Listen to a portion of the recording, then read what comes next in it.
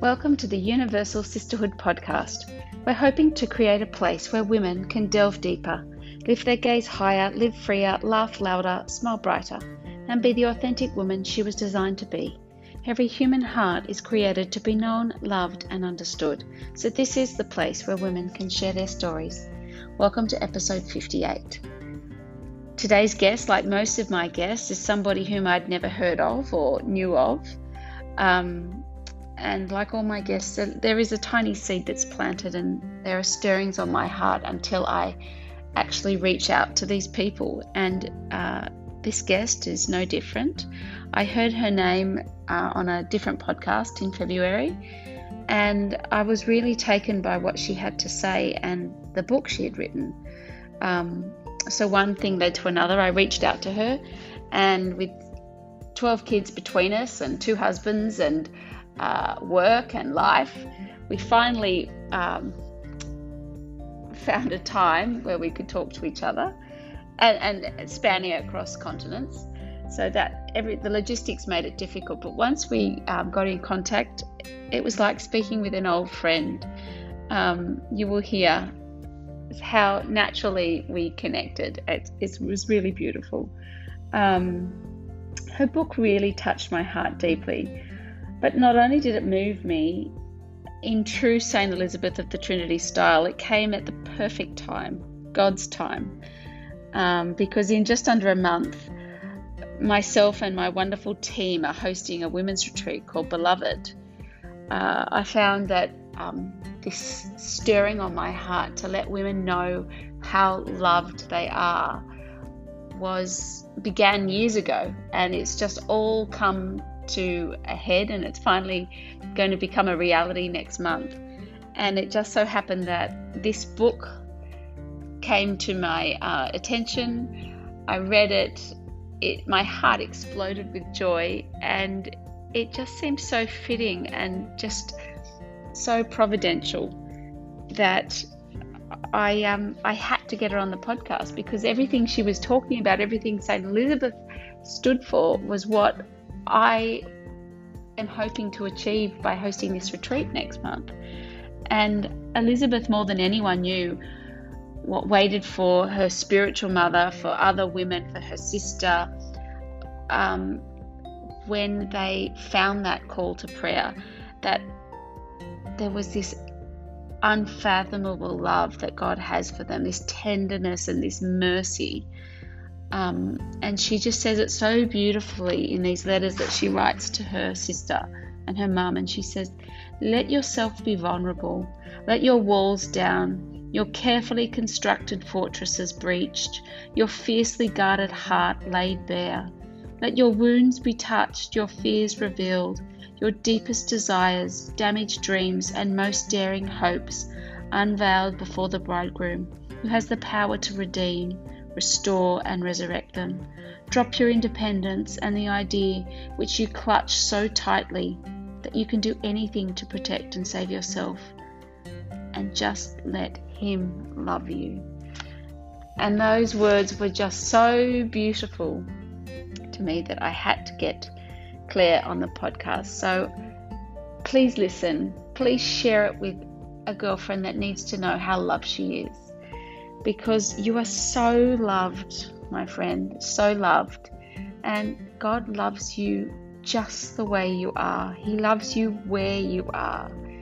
And He loves you so much that He doesn't want you to stay where you are. He wants you to open your heart to Him, because He wants to fill every facet of your heart with Himself. And that's when you will find true freedom.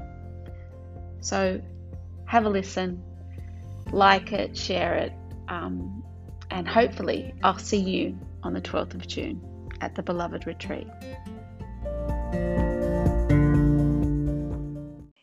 I am Claire Dwyer, and I'm a Phoenix, Arizona mom of 6. And my kids are 23 down to 9. My husband and I have been married for 24 years.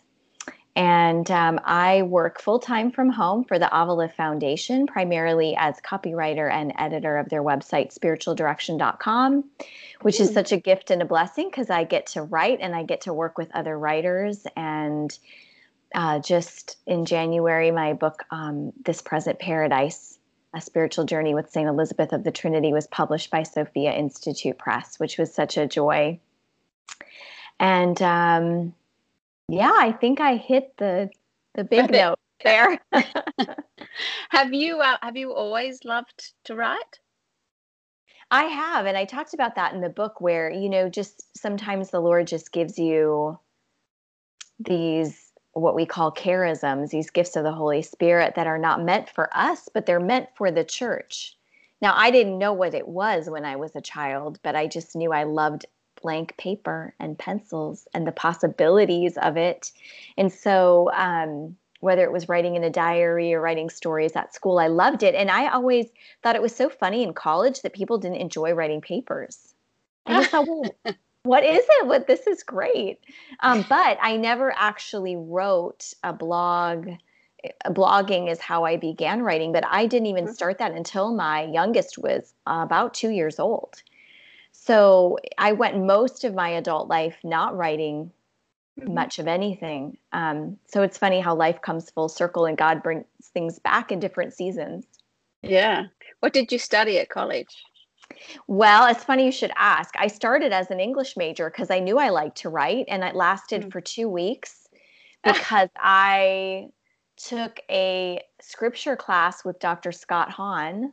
Are you familiar with him and all of his books? And I took a class with him that I wasn't supposed to get into. There's a chapter in the book about this too, on scripture. And I was a freshman in college and I wasn't supposed to get into his class, but accidentally I got in. And I remember sitting in the front row and having this man crack open the scripture in a way that I had never heard it before. And I thought to myself, I think I could study English anywhere, anytime, but I think that I need to get as much of this as I possibly can while I'm here at this university. And so I switched majors to theology and I just soaked it up for the next 4 years. Wow. What a gift. What a mistake. What an accident. Exactly. Yeah. Nothing happens by chance. Nothing. I've thought about that many times since then. Yeah, it's true. Wow. Well, you have written a book that I have read. Is it your one and only book? Yes. My one and only. There are more in the pipeline. My firstborn book. Well, apparently they do say that writing a book is like giving birth. The whole process is very similar. I tell you, as somebody like you who has given birth a number of times, there is something similar to this idea of laboring through something and being so invested in it and putting so much of yourself into it and seeing it come into being and then literally saying, hello world, what do you think? And it's like terrifying and exhilarating and exhausting all at the same time. Sound familiar? Very familiar, but so rewarding. Yes. Yes. Well, I want to congratulate you on the birth of your book because she's a beauty. Thank you. I loved it. I loved every page. I did cry. I did laugh.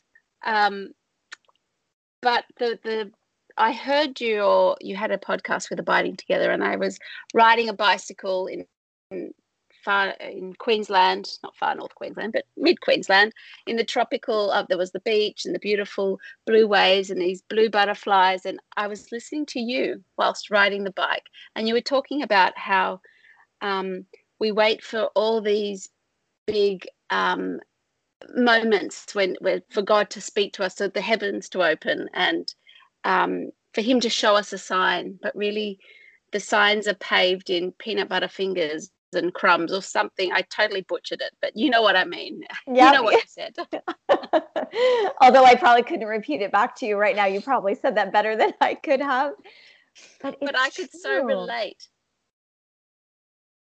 Yeah, we want signs, and we want God to speak to us and come crashing through our everyday life. And then you realize you're speaking to me in the everyday, and I'm so busy waiting for the big sign and the big, voice to come out of heaven and like speak to us audibly or something, that we miss the little things that are revealing your will to us in the day to day. And it's really by being obedient to that God actually manifests himself to us. It's like Elijah, right? God's not in the wind, he's not in the storm or the earthquake or the fire, he's in the breeze. But if we're so busy looking for the earthquake, we're not going to feel the breeze. We're not going to feel the breeze. And it's so similar, I think, for us as women. There's so many ways that God is trying to get our attention in the day to day to reveal his love and his will and his, I think that we feel like it's less than, that these moments are just less than. And then the reality is that they hold him within them, which means they're eternal. And I often think to myself, I don't know about you, but I often think if I could just get away, if I could just make that retreat, right? If I could just have a few hours in the Adoration Chapel. And sometimes we can, and sometimes that's exactly what we need. But if we're supposed to be home, and if we're supposed to be making dinner and helping with homework in that moment that we're wishing we were somewhere else, I honestly believe that if we went and left and went to church, God wouldn't even meet us there. His intention is to meet us in those moments. So if we try to escape them, even sometimes in our mind or with our phones or whatever, we try to be anywhere but where we're supposed to be, we've just missed a divine appointment. Because we're supposed to be doing that one thing, and that's where he is waiting for us. And the minute we turn our mind or our hearts or even our bodies away from that, we have just missed an opportunity to love that will never come again. Wow, that is so true and so hard to live. I was talking yesterday to one of the teachers in the staff room about, because one of the younger teachers is pregnant and was talking about how she doesn't have morning sickness, and and we were both looking at each other like we suffered terrible morning sickness and how we complained about it. And I said to her, don't you wish you did it again, just so that you realized that was actually a gift? That morning sickness was a gift, and I wasted all that whinging and complaining, and oh my gosh, I was such a whinger. Okay, you're gonna have to explain that term. Oh, you don't know whinging? Whiner? Like, what's a whinger? No, isn't a whiner like a hot dog? I don't Wiener. Whinger. A whinger is somebody who complains. Okay. Yeah. Okay. So in the United States, that would be a whiner. Okay, a whiner. I love it. Love it. So, just what you said, I missed all those divine appointments because I was so caught up in feeling sorry for myself, or not actually being grateful for that moment that I had, or that season that I was in. And I know it's a very human kind of response, but gosh, I wish I could do it again and not waste those opportunities. Okay, so do you know what I'll say to that? Yeah, please tell me. Okay, I'll say go to that part of the book where it's I will restore the years. Oh, yeah. And I will say that in you speaking that right now to all the maybe hundreds of women who are pregnant right now, you have just redeemed all of that you thought was wasted. Because in telling that story, which you never would have told if it hadn't occurred to you, how many women are now going to be offering up that wouldn't have before?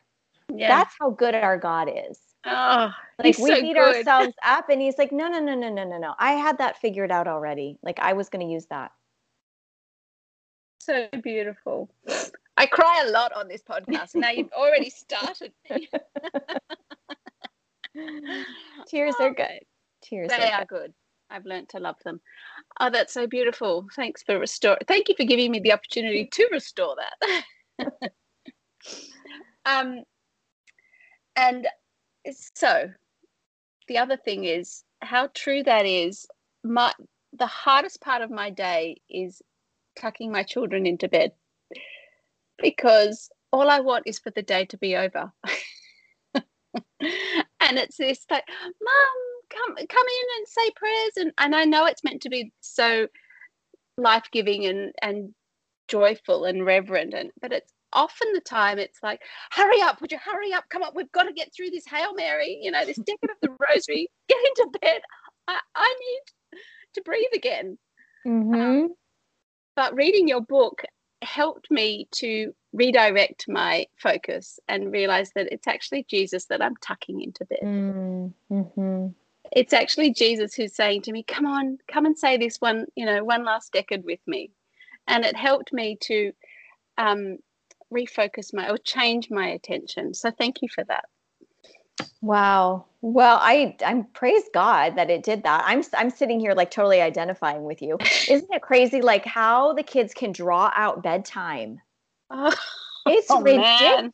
And it doesn't matter how early you start. Like somehow they're just eking out every little minute that they can. That's the most sanctifying part of my day. And I fail miserably every night. And I know it's coming. Yeah. I know it's coming. That's the thing. And I kind of go in really gung-ho. I'm going to be okay. I'm going to get out of here and I'm going to win souls. And I fail most nights. But I'm sure I'm not the only woman that feels that way. And that's kind of what your book helped for me to see, was there are a lot that we all kind of battle on together and we're never alone. So we were before we started recording, we were just talking about the Blessed Is She retreat that just happened here in Phoenix. And I think I got the best compliment on my book I've ever gotten. A woman came up to me and said, "Your book made me feel normal." Oh. And I thought, all right, stop right there. All right, that was the best. If that just helped one woman feel not alone, right? It's done. Like the book has accomplished its purpose. Yeah. Because I think in the wider scheme of things, that the point I was trying to make with the book was that the saints show us what it is to be human, to be holy, but in a human way. And there's just thousands of different stories in the way that sanctity plays out in their life.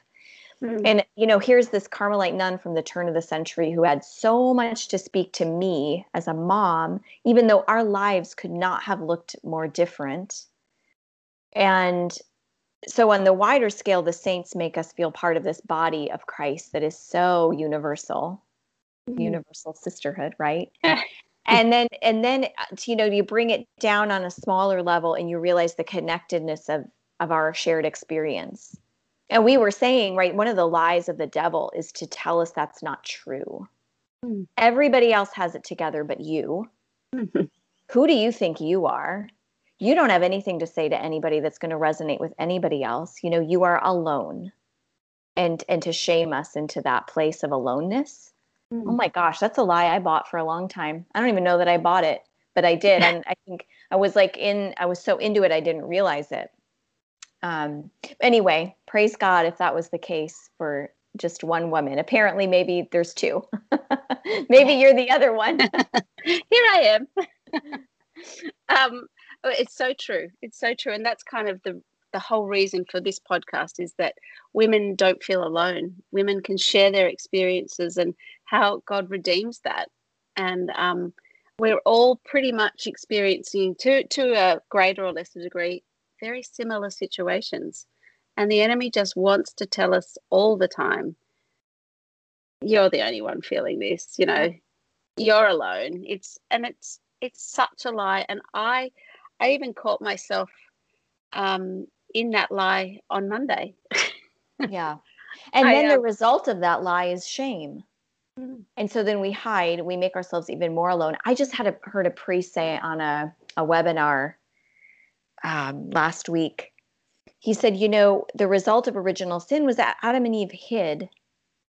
And he said, what would have happened if he's like, imagine what might have happened if they sinned, they fell, and when God came, they came to him and said, we're sorry. Is it possible that the whole trajectory of our humanity could have changed in that moment? Like, what if they just would have said, I'm sorry, and owned it? Mm. But they didn't. They hid from God. Can I add to that? I Yeah. read in that book that we're both reading, Personal Prayer. I think it was in that book. I've got so many books beside my bed. I think it's holding up my bed. Yep. all my books. But I think it was, he said that Adam and Eve hid in shame, and they hid behind fig leaves. But God not only came looking for them, he gave them soft clothing. Like, he's so good. That's right. Yes. I just thought, oh, he did too. He brought them skins, or he gave them animal skins to clothe themselves in. So he redeems everything, and he's so good. He's such a good father. Even in our brokenness and our sin, he's like taking care of us. Exactly. Yeah. So imagine if they said, we're sorry. I'm sure we wouldn't have had COVID. Well, we don't know what would have happened. And that was his point. It's like, do we ever stop to think what would have happened if the minute they had fallen, they turned back to their father? Mm. Would things have happened the way they did? Would it have taken thousands of years for redemption? Anyway, God used it all for good, right? I mean, it is all in the end, used for his purposes. But could you tell us a little bit about Saint Elizabeth of the Trinity, considering she's the starring saint of the book? Yes, absolutely. So Elizabeth of the Trinity was a French Carmelite nun from the turn of the century. She was born in 1880, died in 1906, so she was only 26 years old when she died. She lived most of her adult life in the Carmelite convent in Dijon, France, but she had spent several years, 5 or 6 years, waiting to enter the convent because her mother, who was a widow and only had 2 daughters, was, we'll put it nicely, and we'll say she was reluctant. She loved her daughter's company. Yes, thank you. That's even better. It's putting it even more gently, to let her enter the convent. So the thing that's a little bit distinctive about Elizabeth is that she lived these years. Granted, she entered when she was 21, which is still young, but in those days, that was really a mature woman by the time you were 21. And so she had lived roughly, I guess it was probably about 6 years between telling her mother she wanted to enter and actually being given the permission to enter when she was 21. And didn't she live like around the corner next around door? The corner. It was excruciating because they had moved to this apartment after her father died when she was 7. And the apartment providentially, again, no coincidences, overlooks the garden of the convent, which was right around the corner. So Elizabeth's bedroom window, like, literally overlooked the garden so she could see the nuns who were enclosed. And this was not a sight that anybody else would ever have seen unless you had an inside view.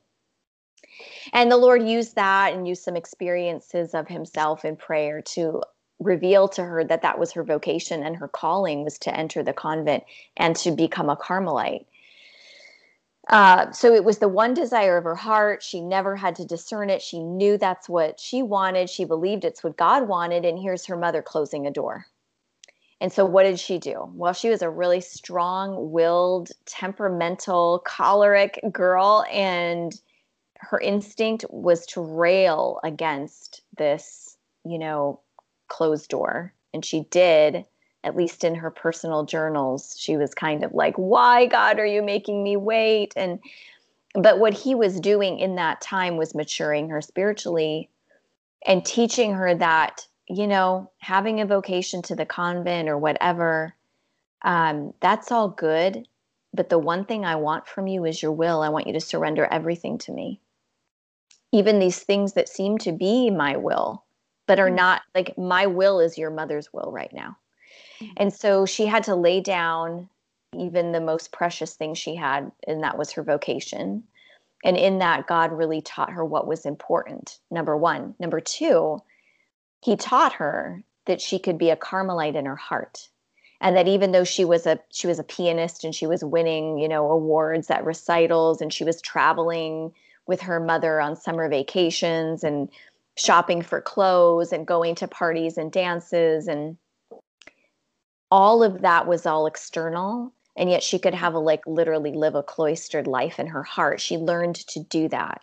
So when she finally did enter the convent, all of the people that she had been friends with, she did not forget. She corresponded with 40 lay people throughout the 5 years that she was a Carmelite nun. And what was she teaching them? She was teaching them what God had taught her in all of those years before she entered, and basically saying, this is what prayer is. This is what God desires from you. Make sure that throughout your day, you're recollecting yourself, you're bringing yourself to him, that everything's important. Read the scriptures, like everything we should be doing. But what's remarkable is that at that time, in that culture, nobody was really saying that. Therese was saying it, right? Saint Therese, who Elizabeth of the Trinity knew of. They never met in person, but she was one of the first followers of Saint Therese because as a Carmelite, she would have read Story of a Soul before just about anybody in the world. Although it wouldn't take long for the rest of the world to read it either. And that's so typical of Therese. And we can talk about that too. But, Saint Therese wrote about it, right? Finding God in the little things, but she was writing to her sisters in the convent. Here was a woman who was fully living the cloistered life and yet was sharing it with the laity. And so it was kind of a prophetic, I say in the book, it kind of was a prophetic voice in anticipation of Vatican II, where the church never did not say the laity are not called to holiness. And certain saints along the way have also said that, like Francis de Sales comes to mind.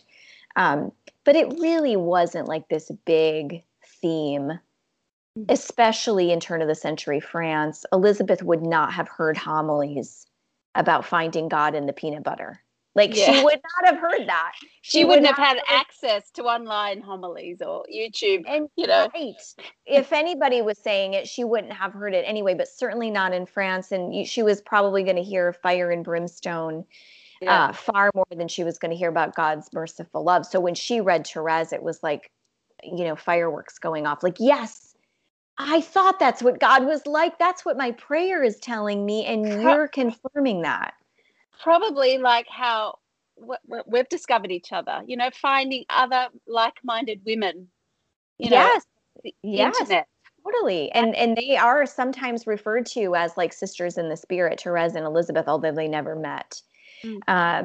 Elizabeth had her own spirituality. She wasn't exactly like Therese, but she was certainly influenced by Therese, and that idea of the merciful love of God and, finding him in the everyday are some similarities that they both shared. So Elizabeth, and providentially as well, she was allowed to write far more than a Carmelite normally would have, partly because she became sick. And for the last year of her life, she was given permission to write more frequently because they knew that her time was short. She had Addison's disease, which is a disease of the adrenal glands and now is totally treatable. But at the time, really wasn't understood. Certainly there wasn't much they could do for it except try to make her comfortable.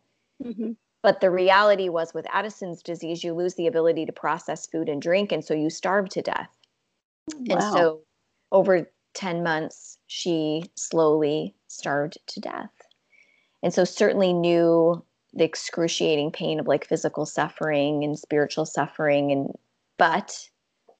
she was by that time a saint. Yes. She said, and thirst. And she said to her Mother Superior, I know it's really bad, but I think the first thing I'm going to do when I get to heaven is drink. What did Christ say from the cross? Beatific vision, right? I'll see you in a minute. I'm going to go over here and get a drink. Right. Oh, what you're right. Standing there with a drink. Yeah. It was an echo of Christ from the cross, right? I thirst.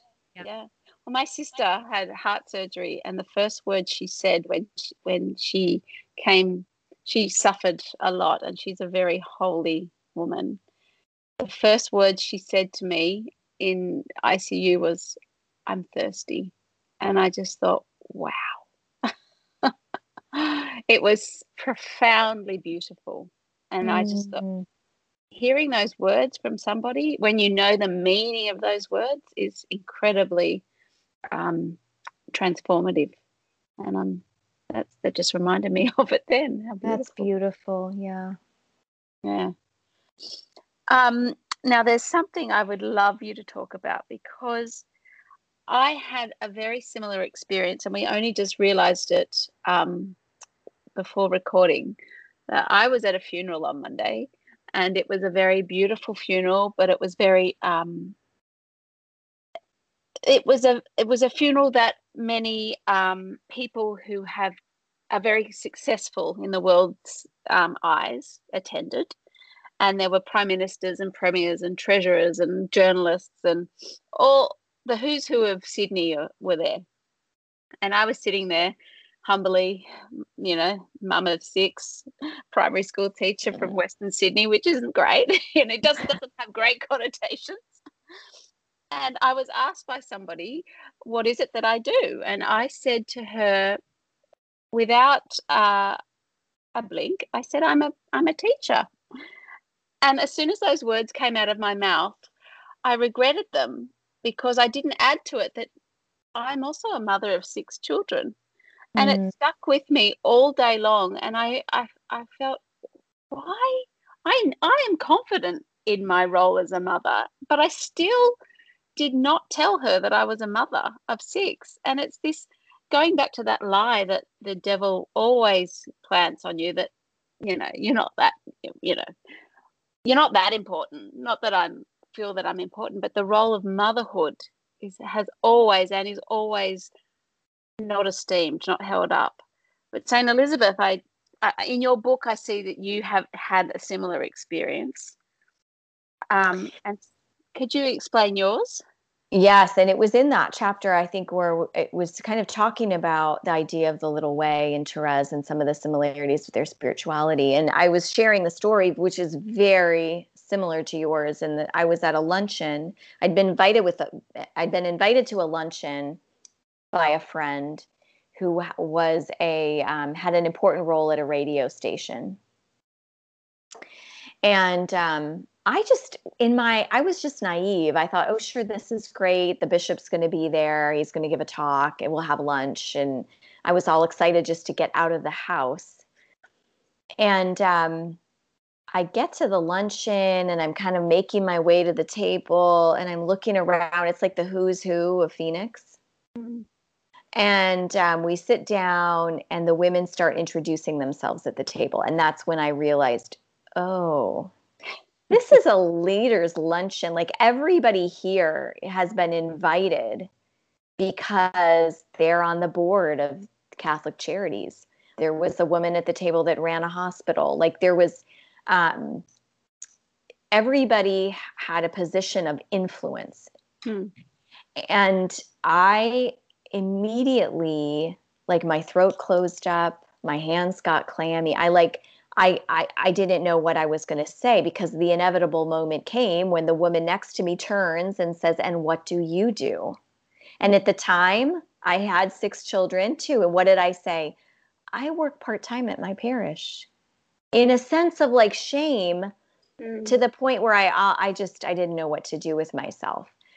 And I was telling you, after that, fine, I got through the lunch just fine. It was delightful. It was wonderful. Those women were not judging me. I probably felt like they were, Mm. but it was a wonderful lunch. But I had this moment when I got back in the car in the parking garage, and I literally broke down, and I didn't even know why. And I thought to myself, what was that about? Mm. I never wanted to be anything but a wife and mom. I never wanted to run a hospital. I couldn't have cared less. And yet in that moment, something within me accused me. It was Mm. the accuser, really. Now I realize it. At the time, I just broke down. And I say in the book, like, I just made the resolution in that moment. Well, if all I've got is little stuff, Lord, I'm going to make the best of it, which is what we do need to do. But the other thing we need to do is realize what you just said, is that it's a lie. It's to be rejected. It is to be sent back to hell, which is where Mm. it came from. I have a friend who's a Catholic counselor, and she works with women that are post-abortive, and she works with women that are very broken in many different ways. And I asked her once a couple years ago, I said, Nikki, what is the biggest lie? I said, I know that you hear women coming and they're condemning themselves and accusing themselves and struggling in many areas, and they believe a lot of lies. But I said, what is the biggest lie, or like the most common one or the most fundamental one? And she says, oh, that's easy. She's like, it all comes down to this one. You are not enough. You're not enough. And every other lie that we listen to and that we tell ourselves, that's like the root of it. And I thought, isn't that the truth?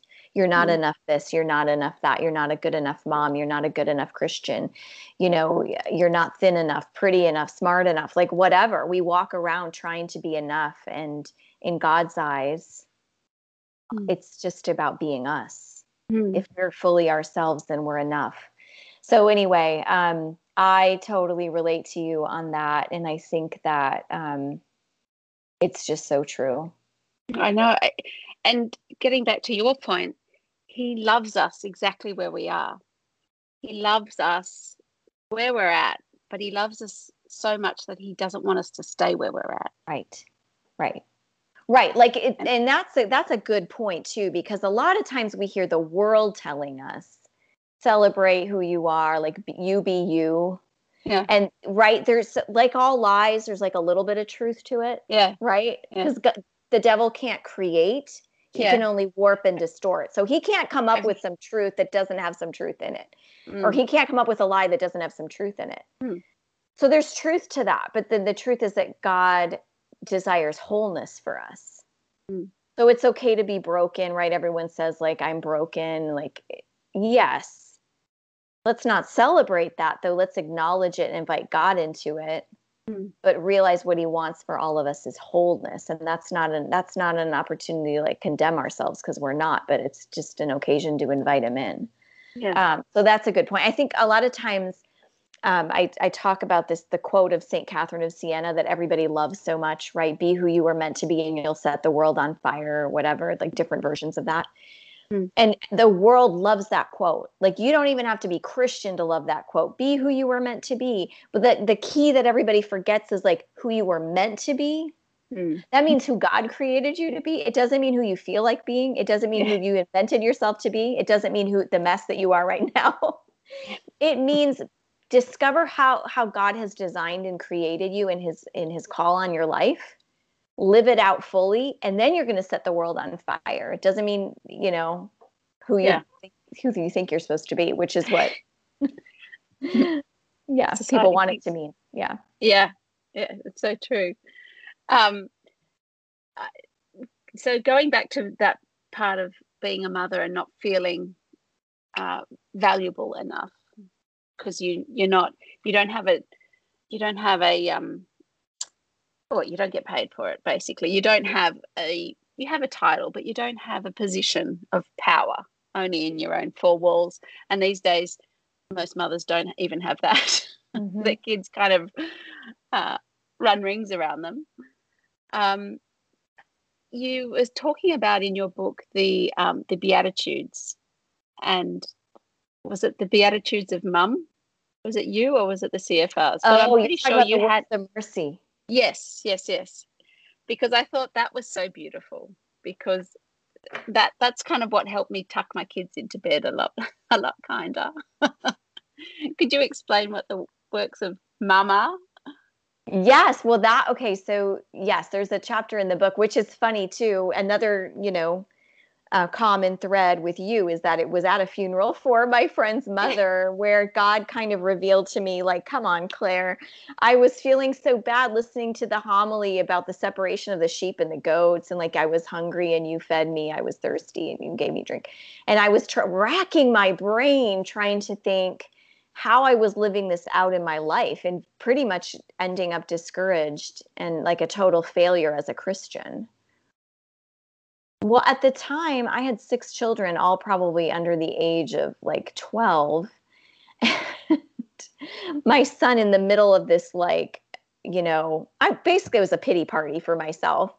He tugs on my skirt and he's like, Mom, can I have some water? And I look at him, and it was in that moment, it was like, oh yeah, I was thirsty. How many sippy cups have I filled? Right. So it was kind of like God turning the lens, and all of a sudden everything becoming clear. Like, in that moment, these are the spiritual works of mercy and the corporal works of mercy, and you're doing them every day. And it's exactly where I'm supposed to be doing them. Not to say that the call to the poor of the world and to attending to the needs of our neighbor are not something that I could have done better and needed to do more, but that I cannot disregard the every day where I'm literally feeding Christ in the bodies of my children. And then just recently, I heard Father Mark Mary, one of the CFRs in the Bronx, one of the Franciscan friars who serves the poorest of the poor in the middle of New York City, and does the works of mercy, like, has chosen that as a way of life and lives it, like, in a really radical way.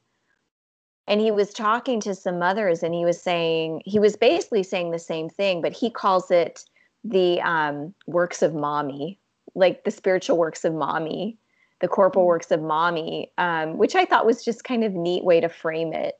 And basically he was saying the exact same thing. Like, you are called in this moment to clothe the bodies of your children, to feed them, to give them drink, to the spiritual works of mercy, instruct the ignorant. Mm. Visit the imprisoned. Do you have a teenager who's in the prison of their own emotions? Like, they need you. And if you were to go out and try to go to a soup kitchen when you've got a lonely teenager at home, there's something disordered about that.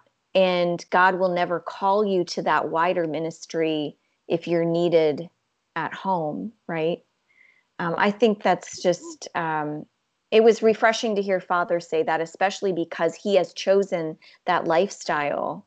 Mm-hmm. And he said something, he said, no one's going to make a documentary about a mom filling a sippy cup. He's like, they're going to make a documentary of men in the Bronx, like, bending over a homeless person. No one's going to acknowledge that as important, but it is no less important than the ministry that they do. So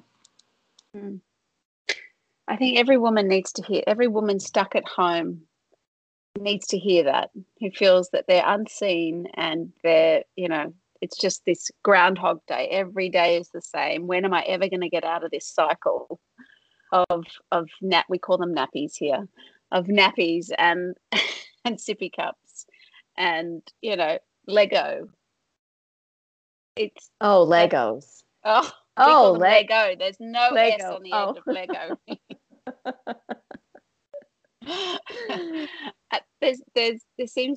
We feel that it's never going to end, but that's exactly where he wants us. Mm-hmm. It's actually so simple, but so mind-blowing as well. True. It has eternal value. It's kind of like the gospel. Yeah. If you really look at the gospel, it's really not complicated. Yeah. It doesn't mean it's not hard. And it's certainly mind-blowing. Yeah. But yeah.